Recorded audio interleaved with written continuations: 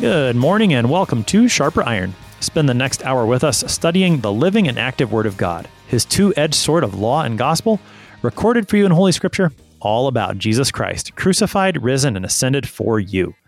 Thanks for tuning in this morning here on Worldwide KFUO. Christ for you, anytime, anywhere. I'm your host, Pastor Timothy Apple of Grace Lutheran Church in Smithville, Texas. Sharper Iron is underwritten by the Lutheran Church Extension Fund, where your investments help support the work of the Lutheran Church Missouri Synod. Visit lcef.org for more information. On this Friday, September 17th, we are studying Ezekiel chapter 4, verses 1 to 17.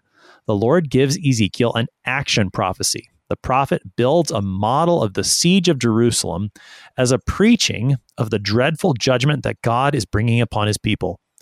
To help us sharpen our faith in Christ as we study God's Word today, we have with us regular guest, Pastor Steve Andrews. Pastor Andrews serves at St. Matthew Lutheran Church in Lee's Summit, Missouri. Pastor Andrews, welcome back to Sharper Iron.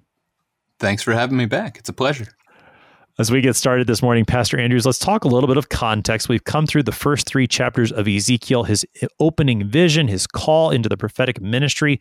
What do we need to recall from there? Any historical context and anything else in the prophet's ministry that'll help us with the words we've got today from chapter 4? Well, just as a brief summary of the last 3 days here, we've had the priest, Ezekiel, which is his original position as a priest of the Lord, serving at his temple.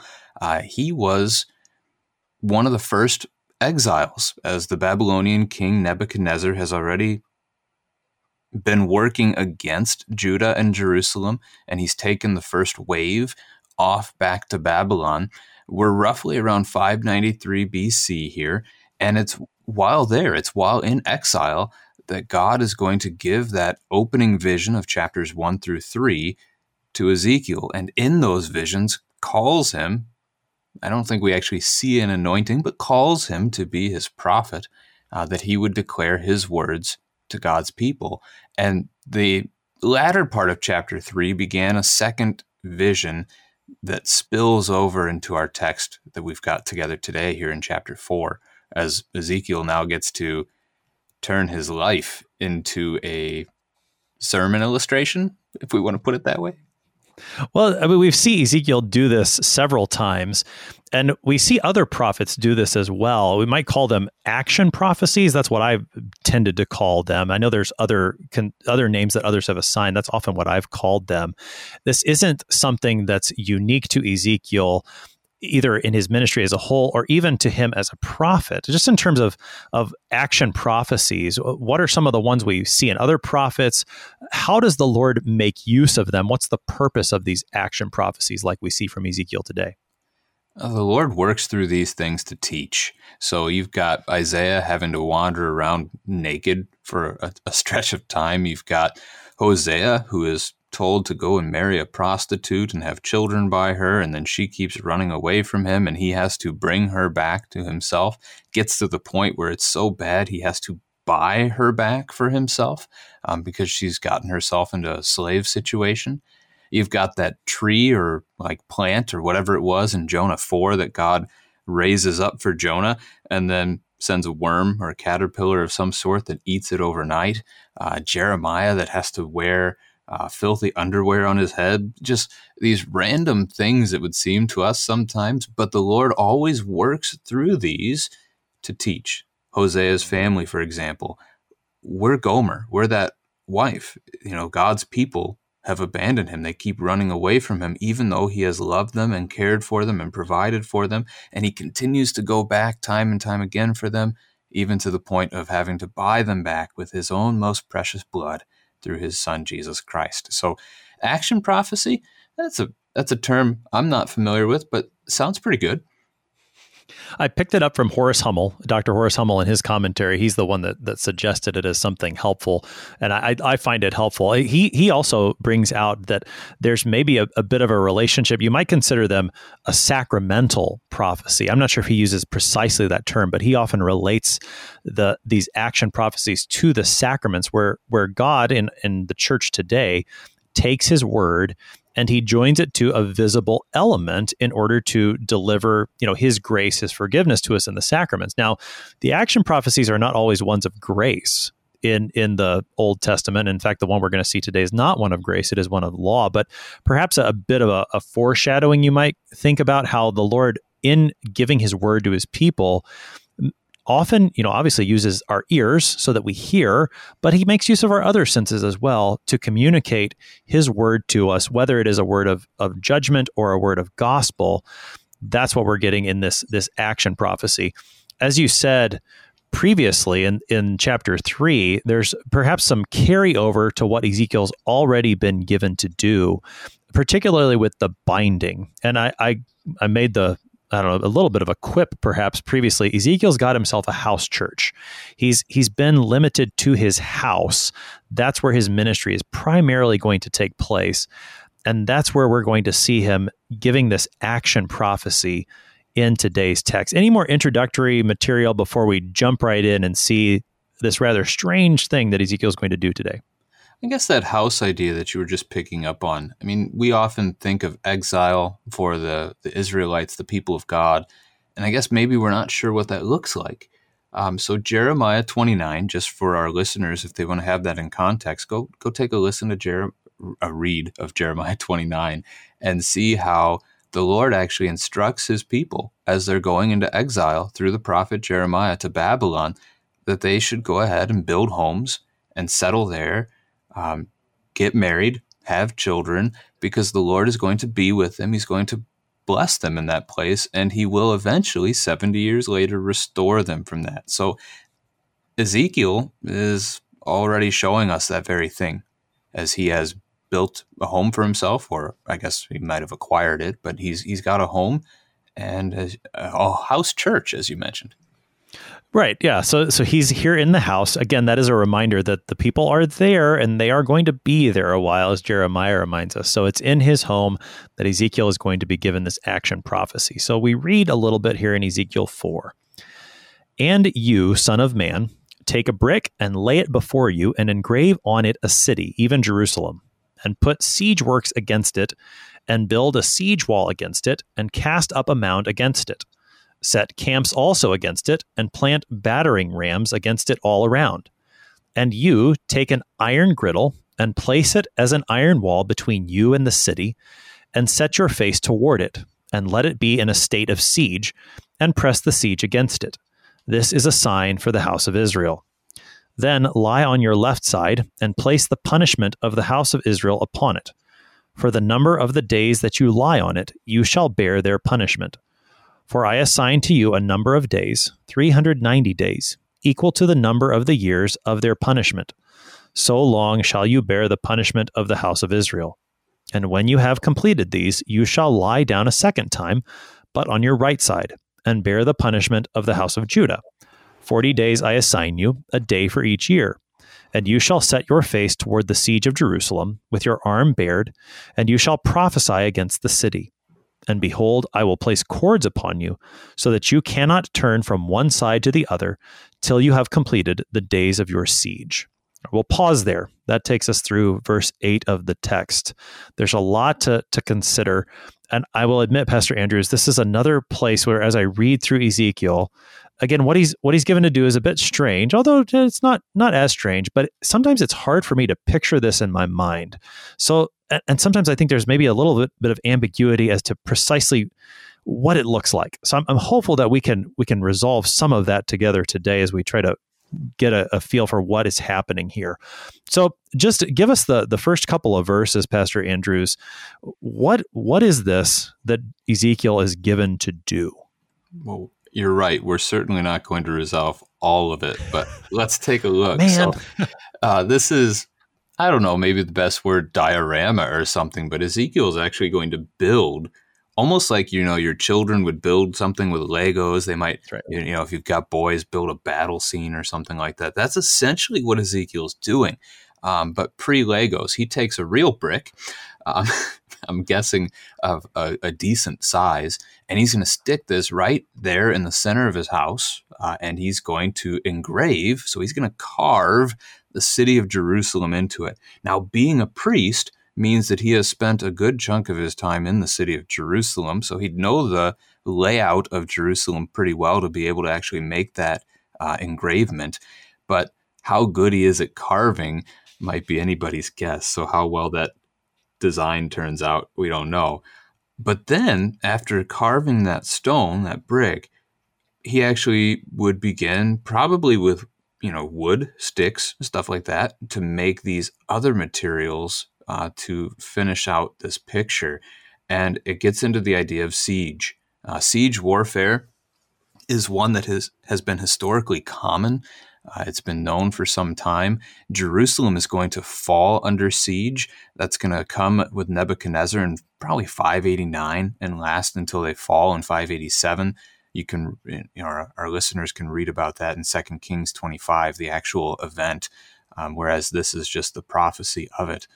And on the one hand, with siege warfare, the idea of it is alive and well in our minds today, thanks to, I guess you'd say, Hollywood. I've got several movies on my shelf back at home, like The Lord of the Rings or The Kingdom of Heaven, which is set in the Crusades, that do a decent job of showing siege works. You think of the ladders and the towers and the battering rams and all the things that they gather together as they try and storm the city. The problem with that is that in siege warfare, you don't really actually storm the city. Siege warfare relies on time. Time ends up being the crucial element of it all as you seek to essentially starve the people. So you're going to bring enough troops with you that you can surround the entire city. So this is what Nebuchadnezzar is planning to do to Jerusalem. He's going to surround Jerusalem all the way around it with his army. The people living in the actual city itself have very limited food supplies, and their primary food source is going to be the farmers who farm the land outside the city wall. Well, that food supply gets cut off. And so after some time goes by, all of a sudden the people in the city no longer have any food. They can't trade with people outside. Nothing's coming in. So the goal of siege warfare actually ends up being almost just getting your enemy to surrender without ever having an actual battle, which, again, not what you see in the movies. But I don't know, a 2-year movie for The Lord of the Rings, it's long enough as it is. I don't know if a 2-year version would work. So, but this is a neat little opening to the text. As you think of a family devotion or something like that, you could actually do something like this with your kids at home. You could build this or design it somehow so that you could teach what's going on here. The iron griddle, as you turn over to verse 3, I think there's a little more question about what that iron griddle is supposed to be. From the way I'm looking at it, it seems like Ezekiel is setting up a barrier, right? It's placed as an iron wall between you and the city. So a barrier that illustrates that what's about to happen to God's people in Jerusalem is not going to happen to Ezekiel where he is, that he's removed from this judgment,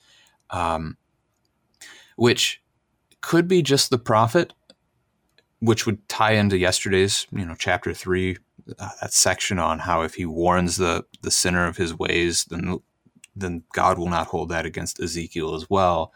But it could actually be a reference to all those already exiled, that their experience of this is going to be significantly different from that of those who are actually there at the time.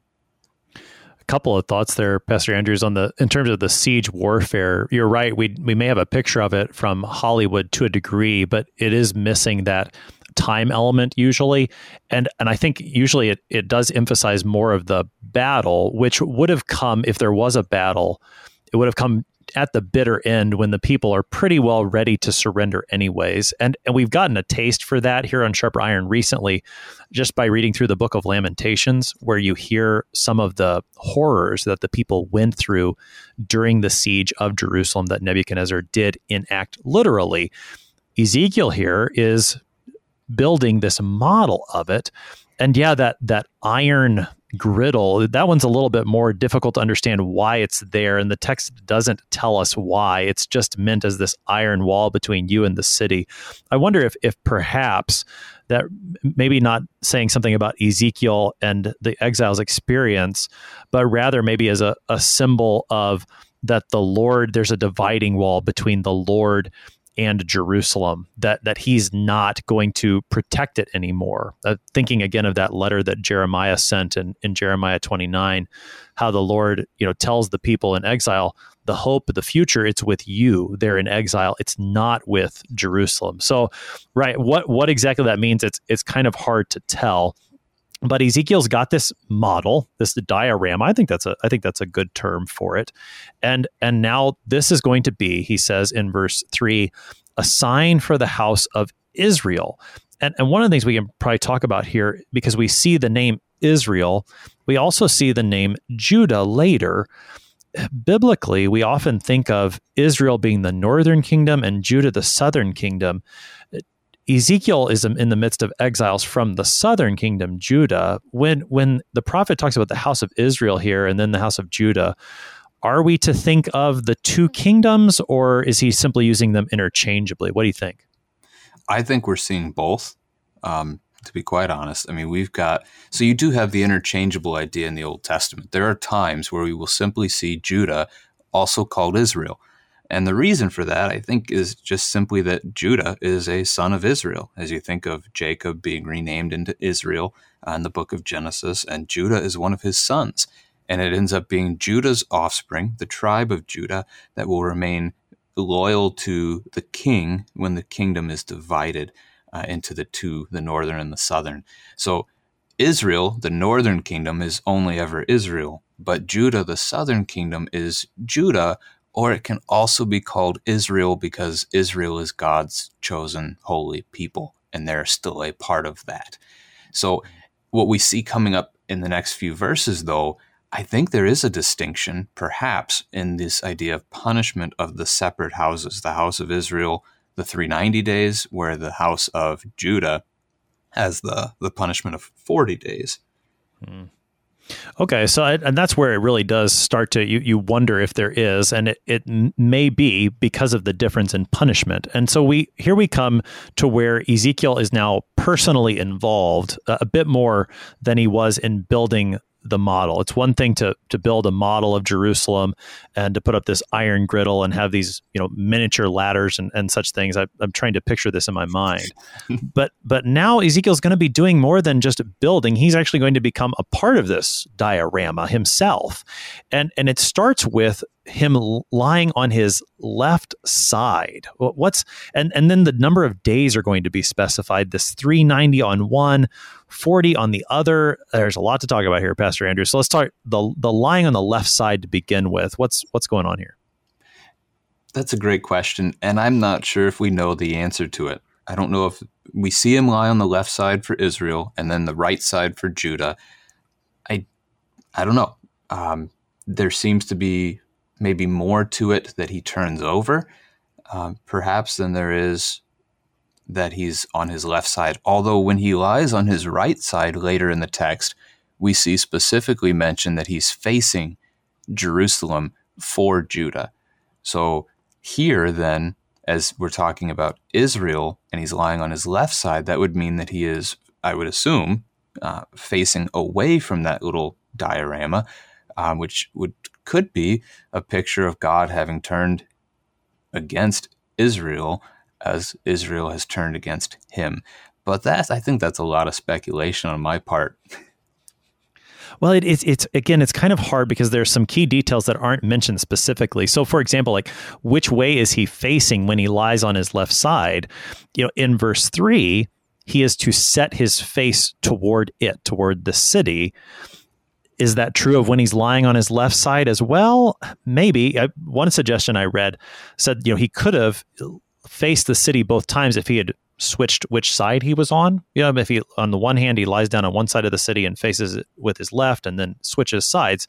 So that's kind of hard to know for sure. Right. One thing that I do think is important in verse 4, and this really continues throughout these verses of the lying on which side, is the idea that Ezekiel, the punishment or the iniquity of the house of Israel is placed upon him. And almost in a way that would remind us of how ultimately to point forward to Christ. It seems that, unless I don't think I'm missing something, but you can correct me if I am. It seems that Ezekiel's almost functioning as a type of Christ here in in bearing the punishment, the iniquity of the people. That's part of what it sounds like is going on here. That's a neat foreshadowing that at the very least our English language in the text is letting us pick up on. So it's great to bring that up.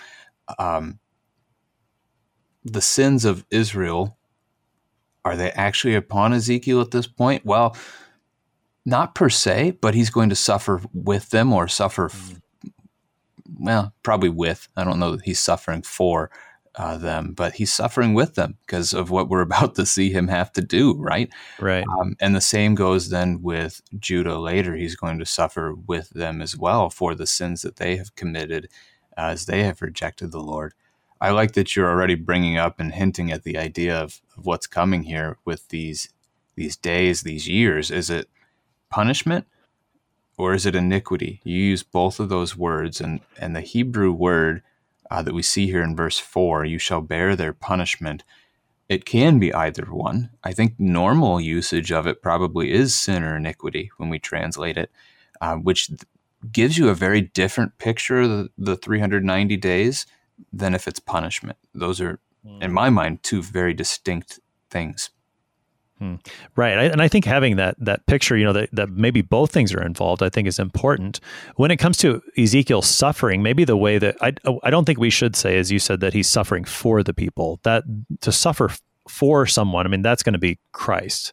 But maybe foreshadowing. That's right. That would be the foreshadowing there. But maybe to suffer, as you, I think, said, with, or he suffers as a representative of, this idea of action prophecy, that Ezekiel in his suffering is a representative of the suffering that Israel and Judah have both undergone. So maybe that's the way, as a representative of or with the people, that's his suffering. Let's try to tackle the number of days here, Pastor Andrews. And I know this is kind of an interesting conversation. On the one hand, you've got 390 days on the left side. That's the punishment or the iniquity for Israel. The right side is 40 days for Judah. What do we make of these numbers? Well, lots of people have made lots of different things out of these numbers in the years past, which has led, as you mentioned, Horace Hummel's commentary in the show already today.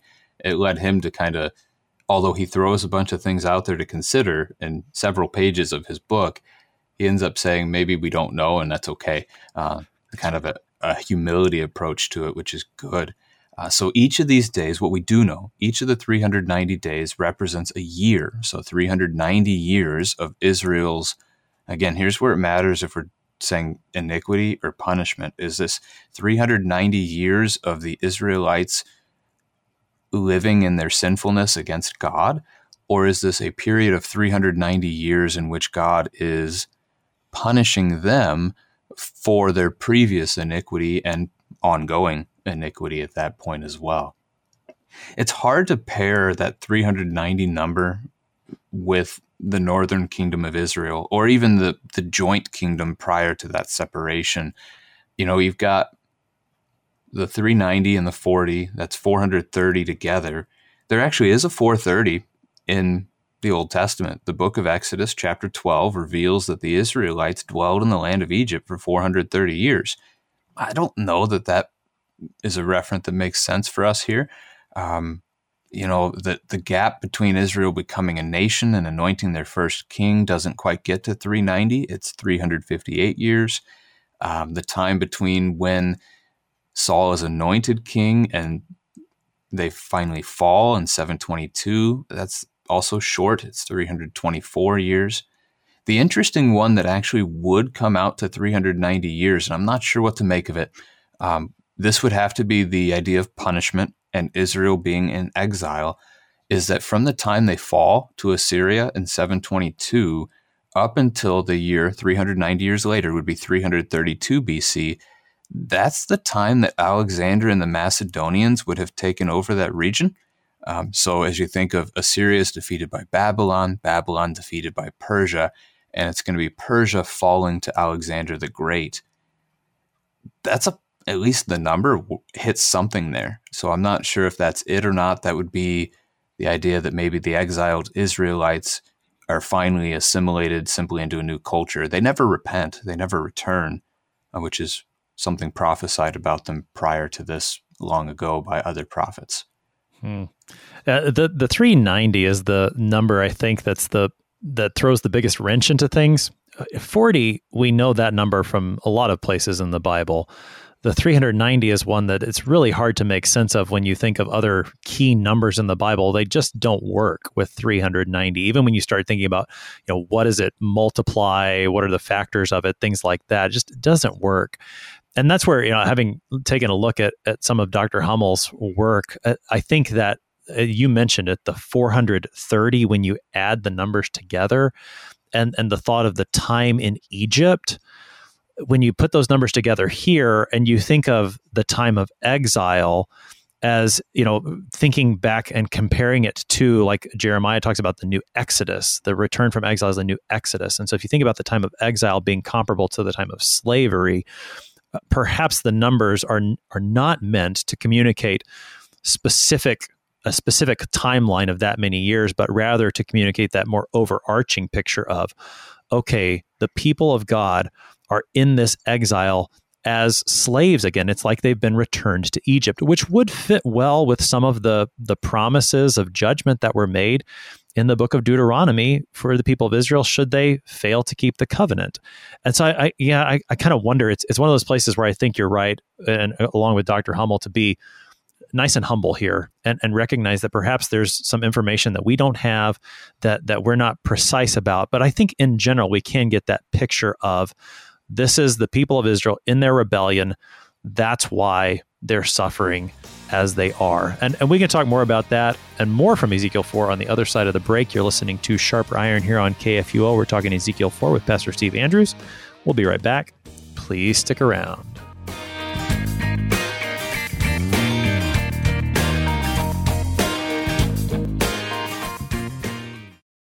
Since 1978, Lutheran Church Extension Fund has had the humble privilege of supporting Lutheran Church Missouri Synod ministries and her workers. Thanks to faithful investors, LCEF has provided thousands of church workers, congregations, schools, and organizations with the low-cost loans and resources they need to reach more people with the saving name of Christ. To learn more, visit lcef.org or call 800-843-5233, 800-843-5233. Welcome back to Sharper Iron. It is Friday, September 17th. We're studying Ezekiel 4, verses 1 to 17 with Pastor Steve Andrews of St. Matthew Lutheran Church in Lee's Summit, Missouri. Pastor Andrews, prior to the break, we were talking about these numbers, the 390 days that represent 390 years and the 40 days that represent 40 years. Any more thoughts on those numbers as we wrap up that part of the conversation? Sure. Just a couple of quick wrap-ups there. The one thing to point out is the difference, right? They're not the same. The punishment for Israel, the punishment for Judah here is different, with the punishment for Judah being significantly less in a sense.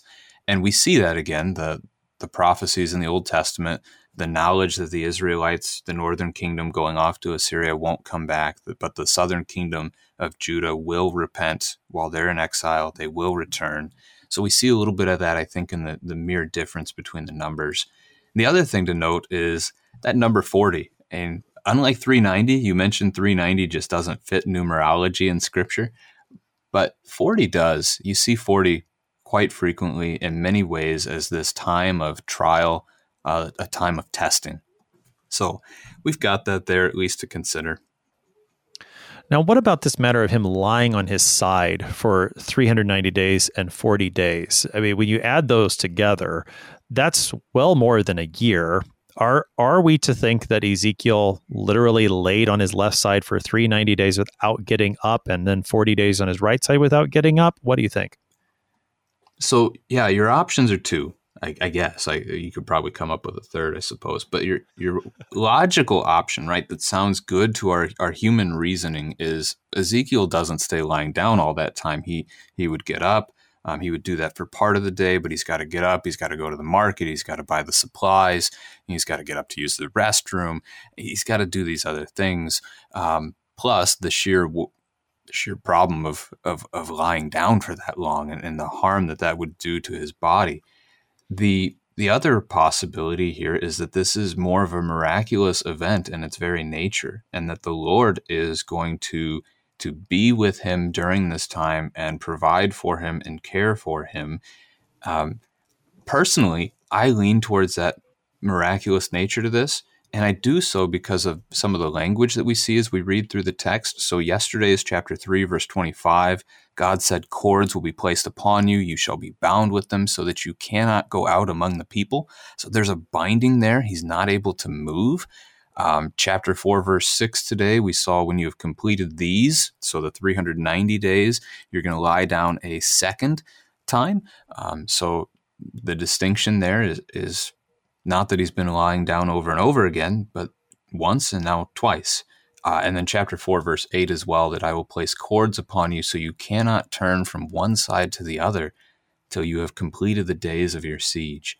So just myself, and I know there are others that probably take that approach, but I would say this is something where Ezekiel doesn't get to get up. He is upheld instead by God's strength rather than his own for that really long period of time.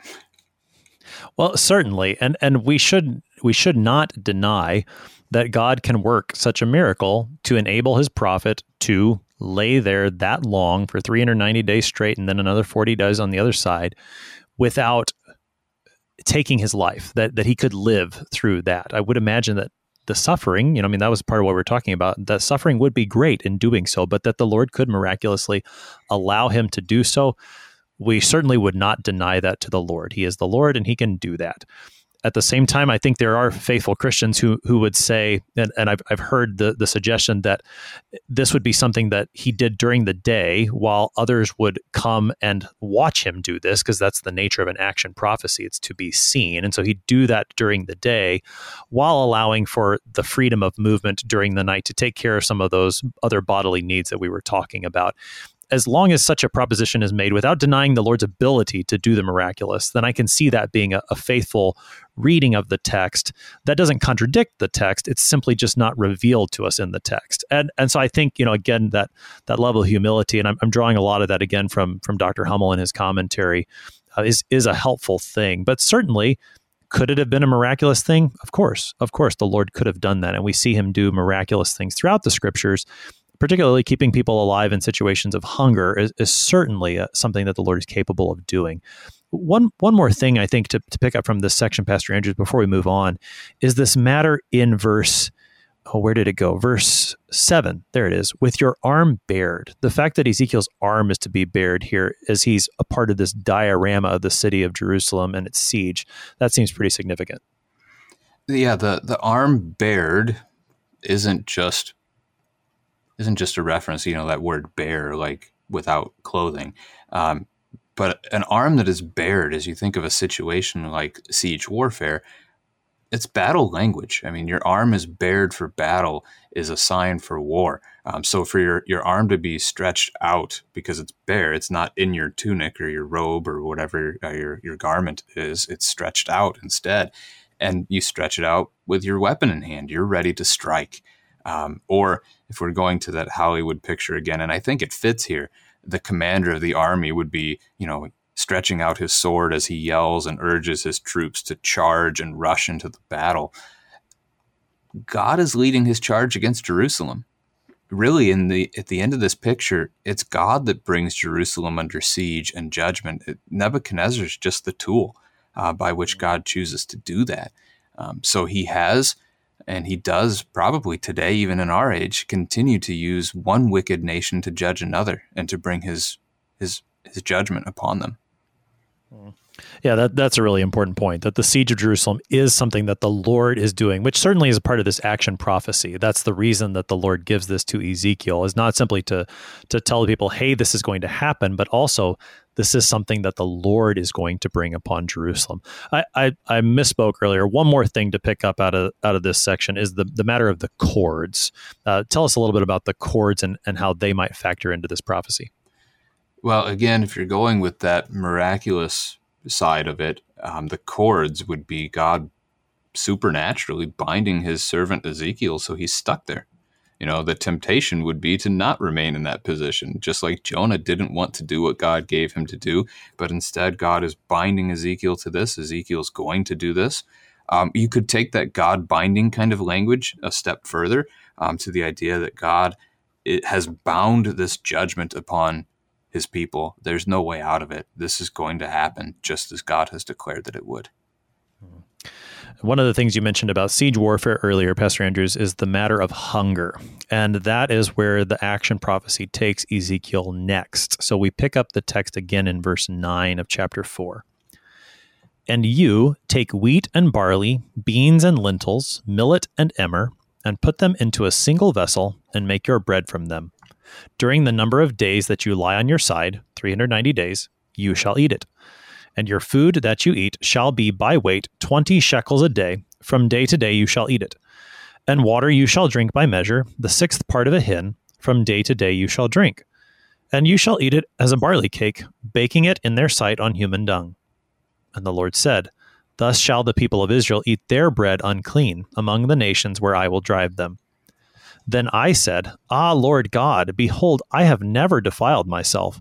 From my youth up till now, I have never eaten what died of itself or was torn by beasts, nor has tainted meat come into my mouth. Then he said to me, See, I assign to you cow's dung instead of human dung, on which you may prepare your bread. Moreover, he said to me, Son of man, behold, I will break the supply of bread in Jerusalem. They shall eat bread by weight and with anxiety, and they shall drink water by measure and in dismay. I will do this, that they may lack bread and water, and look at one another in dismay, and rot away because of their punishment. That's the rest of our text for today. That was Ezekiel 4, verses 9 to 17. So, Pastor Andrews, the Lord now speaks to the matter of what Ezekiel is going to eat while he's a part of this diorama of the city of Jerusalem. And he gives him a recipe to follow of how he is to make his bread. What's the significance of the bread that he's given to make? So you've got several things going on here. The first is that bread is simply their common food. I know we've got a movement in our era today where people don't want to eat bread. Some can't. But bread was their staple to their diet. And they all ate it, and they ate it every day. So that's an important part of Israel's food supply, or Judah's food supply. And this then gets you into that, again, that idea of the siege, the judgment of God, is that they are going to be without food, without their access to that food and to new grain to continue to make bread. So what we see here with Ezekiel is he's already enduring this rationed portions idea that happens in a siege, that you have to ration what little food you have. And we see in verse 9 the 6 different things he gets to make his bread from. And as you look at the list, it's not all grain, right? We don't normally think of making bread from beans and lentils, but essentially make do with whatever you've got. You make your food from whatever you can during this time. So the key here, the recipe that's given isn't necessarily to say this is what we should make bread from, but it's actually, this is a matter of suffering, that bread would be made from this thing or these ingredients. That's to say, this is how bad it's going to be. Yeah. What about the matter of, and so a part of that too, then you get to the matter of the water. And I think in both of the cases, it sounds like what's going on here is not just, strange ingredients for bread, but also rationing of these things as well, bread and water both. Right. I mean, Ezekiel himself is not under the strain of this. At least he wouldn't be if it weren't for this action prophecy, because he is in his house. He's nicely planted in exile in Babylon, where God has promised to care for him. But he does, as we talked about, suffering with Israel and Judah. He's doing that here as part of this. The food amount in verse 10, the drink amount in verse 11, those are rations. So a shekel is 2/5 of an ounce. 20 shekels then is 8 ounces. That's not a lot of food. That's all the food that Ezekiel is allowed to eat in a day for 390 days straight. And the water, similar to that, you think of how much water you're supposed to drink in a day. I think most of our health classes and things as kids taught us that we should be drinking 8-ounce glasses. That's 64 ounces a day. I have heard the suggestion that you take your weight in pounds, cut it in half, and you need to drink that many ounces. So if you're 200 pounds, you need to drink 100 ounces of water every day. What he's getting is 1/6 of a hin. a hin is about a gallon, so 1/6 of a gallon is 22 ounces. Well short of that daily recommendation of what's needed for our body to be healthy and function well. So he's short on both of these measures on food and drink for his time of 390 days, which is interesting because it's not just 390 days he lays on his side. What happened to the 40? It's just gone. So does that final piece of bread on day 390, is it supernaturally a food that feeds him, just like the prophet Elijah was supernaturally fed and survived on one meal for 40 days and 40 nights? I don't know. Well, yeah, and again, that's where I think there's a couple of ways you could take that. The fact that the 40 days isn't mentioned could mean that he didn't eat for 40 days, which if that is the case, then that would be a foreshadowing, I think, of our Lord's own temptation and fasting in the wilderness that's recorded in the Gospels. It's also possible that by saying, and again, it's hard to know for sure, but it's possible that it's implied that he would also eat this for the 40 days, and it just isn't said. Both of those, I think, are possible, but it's an interesting question to consider. Either way, the Lord is able to do such things.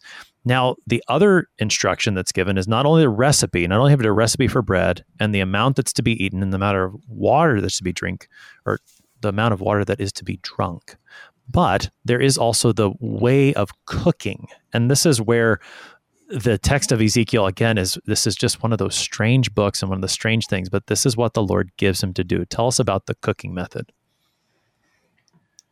Yeah, potty humor enters into this text, right? You've got Although it's not funny, I think, right? Well, you're laughing already. We giggle, but it's not funny. Not for him. No, as he is instructed to cook his food essentially over his own poop, I guess he freaks out a little bit here. His response down in verse 14, Lord Yahweh. The other times I've been studying this for my own podcast, and I'm a few chapters ahead here, but the other times I've seen him use that same phrase have been in reference to God's judgment itself, where the Lord has been actively striking down in judgment the people of Jerusalem that deserved it because of their idol worship and things. And his response was saying that and then saying, will you really wipe out the remnant? Will you really wipe out everyone? And so just using his grammar, his language, this command to bake his food over his own poop is on the same kind of a scale, which is interesting to consider. He doesn't want to do it, right? Not at all. And so he does push back a little bit, and the Lord consents. The Lord grants him that, and it's still poop, but it's not his. It's an animal. It's a cow. So you think of cow patties, that kind of thing. Which are used for fuel in some places. The pushback that the prophet does give to the Lord centers around the matter of his own defilement or uncleanness. How does the matter of uncleanness, defilement factor in not only to what Ezekiel says, but to the situation of the siege and what the people are going to be eating during that siege of Jerusalem? Well, that's a good two-part question. So from his own point, it's hard to say, because it seems to be more just his own self being grossed out by this matter, because he doesn't have, at least I can't find, a direct command in the Old Testament that says don't do this thing. Like, as you look at the unclean laws, the cleanliness laws, I guess we would call them, you're primarily in the book of Leviticus. There are 107 times that word unclean shows up in that book. So it's a prominent feature. And this isn't one of them, right? The other two things he mentions, so he says he hasn't eaten what has died or been torn by wild beasts. He hasn't eaten tainted meat. Those things are actually in Leviticus chapter 7, both of them. So verses 18 and 24, you can find those. There are stricter requirements of cleanliness for the priests themselves, remembering he was a priest in his time there. And one of those is the idea of not being allowed to use a razor to shave, to cut his hair or his beard. God is actually going to command him to do that in chapter 5, and Ezekiel doesn't push back against that one, at least not that's recorded for us, like he does this one. So this does bother him quite a bit, to the point where he's actually willing to object. He's not objecting to lying on his side, but the human excrement, the dung, as the ESV translates it, that one bothers him. Now, your second part of that question, the idea of the uncleanness connected to what they will eat, that does come up here too. I mean, and it actually goes back to what we were just talking about, the 40 days being left out. If that is simply because he doesn't get to eat for those 40 days, that connects to siege warfare. As you get near the end of the siege, you're out of food, and you're simply running on fumes, and you're trying to stave off death for as long as you can, until eventually you can't anymore. So that might be a connection there. But you mentioned a recent study in the book of Lamentations, and you start seeing some of the things that they do, and that includes cannibalism. As they start to eat human flesh, they start to eat even their own children, as they try to survive without food in that siege. Right. I mean, this text, particularly when you did put it side by side with Lamentations, is a reminder of just how brutally horrific the siege of Jerusalem really was, and something that I think in our own day is hard for us to comprehend, this level of suffering where, Ezekiel is given this concession of how he is allowed to cook his food. But if you're there in the city of Jerusalem and those are the only options you've got left, I mean, that's what they did. And the book of Lamentations gives us that horrific nature.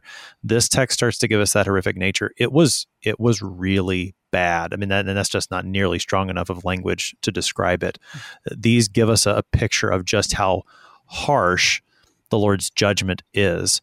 And the last two verses of our text today, in verses 16 and 17, are a reminder, do a little bit more of this interpretation of why the Lord is giving Ezekiel, particularly the matter of his diet and his rations. Take us into those last two verses of the text, verses 16 and 17. So the ration idea here again, God says, I will break the supply of bread in Jerusalem. That's the siege idea. Again, we would think that it's the army that has encircled Jerusalem, that they're the ones breaking the supply. But this is, again, God reminding us, this isn't just Babylon doing whatever Babylon wants to do. It's not sinners being sinners, although they are. This is the Lord's judgment. This is his proclamation, his declaration upon these people, because they have for so long abandoned him and refused to repent of their sins. And so the Lord is bringing this judgment upon them directly himself. The people who live in Jerusalem, their food supplies cut off. They're going to have to ration everything. I mentioned it earlier, the siege that we learned from 2 Kings 25, it lasts from 589 to 587. So imagine if your community where you live today were cut off from the outside world, no more food could come in, you really don't have the space to grow more food. How long can you make what you have on hand last before things start getting bad? And so you start rationing. As soon as you see that enemy army show up, you start to ration, and anxiety settles in. Dismay starts to overcome you as you start to wonder, how will we survive? How will we get through this? Well, again, this does connect us to the New Testament ourselves, right? The Lord speaks this way. Jesus speaks this way in Matthew chapter 6, tells us not to worry, not to be anxious about what we will eat. Why? Because he himself will be the one who provides for us. Which is a wonderful thing, that he is going to care for us always and supply our needs, but not here, because that judgment declaration of God has already come. They are going to look at one another, verse 17, in their dismay, and they're going to cry out, but they're not crying out to the Lord in that dismay. They are simply calling out probably to their pagan gods, since they have so thoroughly abandoned Yahweh at this point. And they just rot because those pagan gods cannot save them, will not save them. This final judgment of the Lord is here. Pastor Andrews, we have just about 4 minutes left on the morning, and we've talked about a lot of things that are rather uncertain. We may not always be able to pinpoint precisely what is being pictured in our minds. And so what I'd like to do is try to put what we do know, the big picture of this action prophecy of Ezekiel. And here's kind of where I'm at with this. What is Ezekiel doing here? He's proclaiming to the people through this action prophecy that Jerusalem will fall and it will be downright awful for the people there. So there's no doubt about it that this is what's going to happen. Jerusalem's going to fall. It's going to be terrible. And then, as you've emphasized for us several times, rightly so and very well, why is it happening? The Lord is the one doing it, and he's doing it because of the people's iniquity. And this is, if we can go with that double meaning there, he's doing it as a punishment for the people's iniquity. So that's I think if we have to summarize everything, that's how I would do it.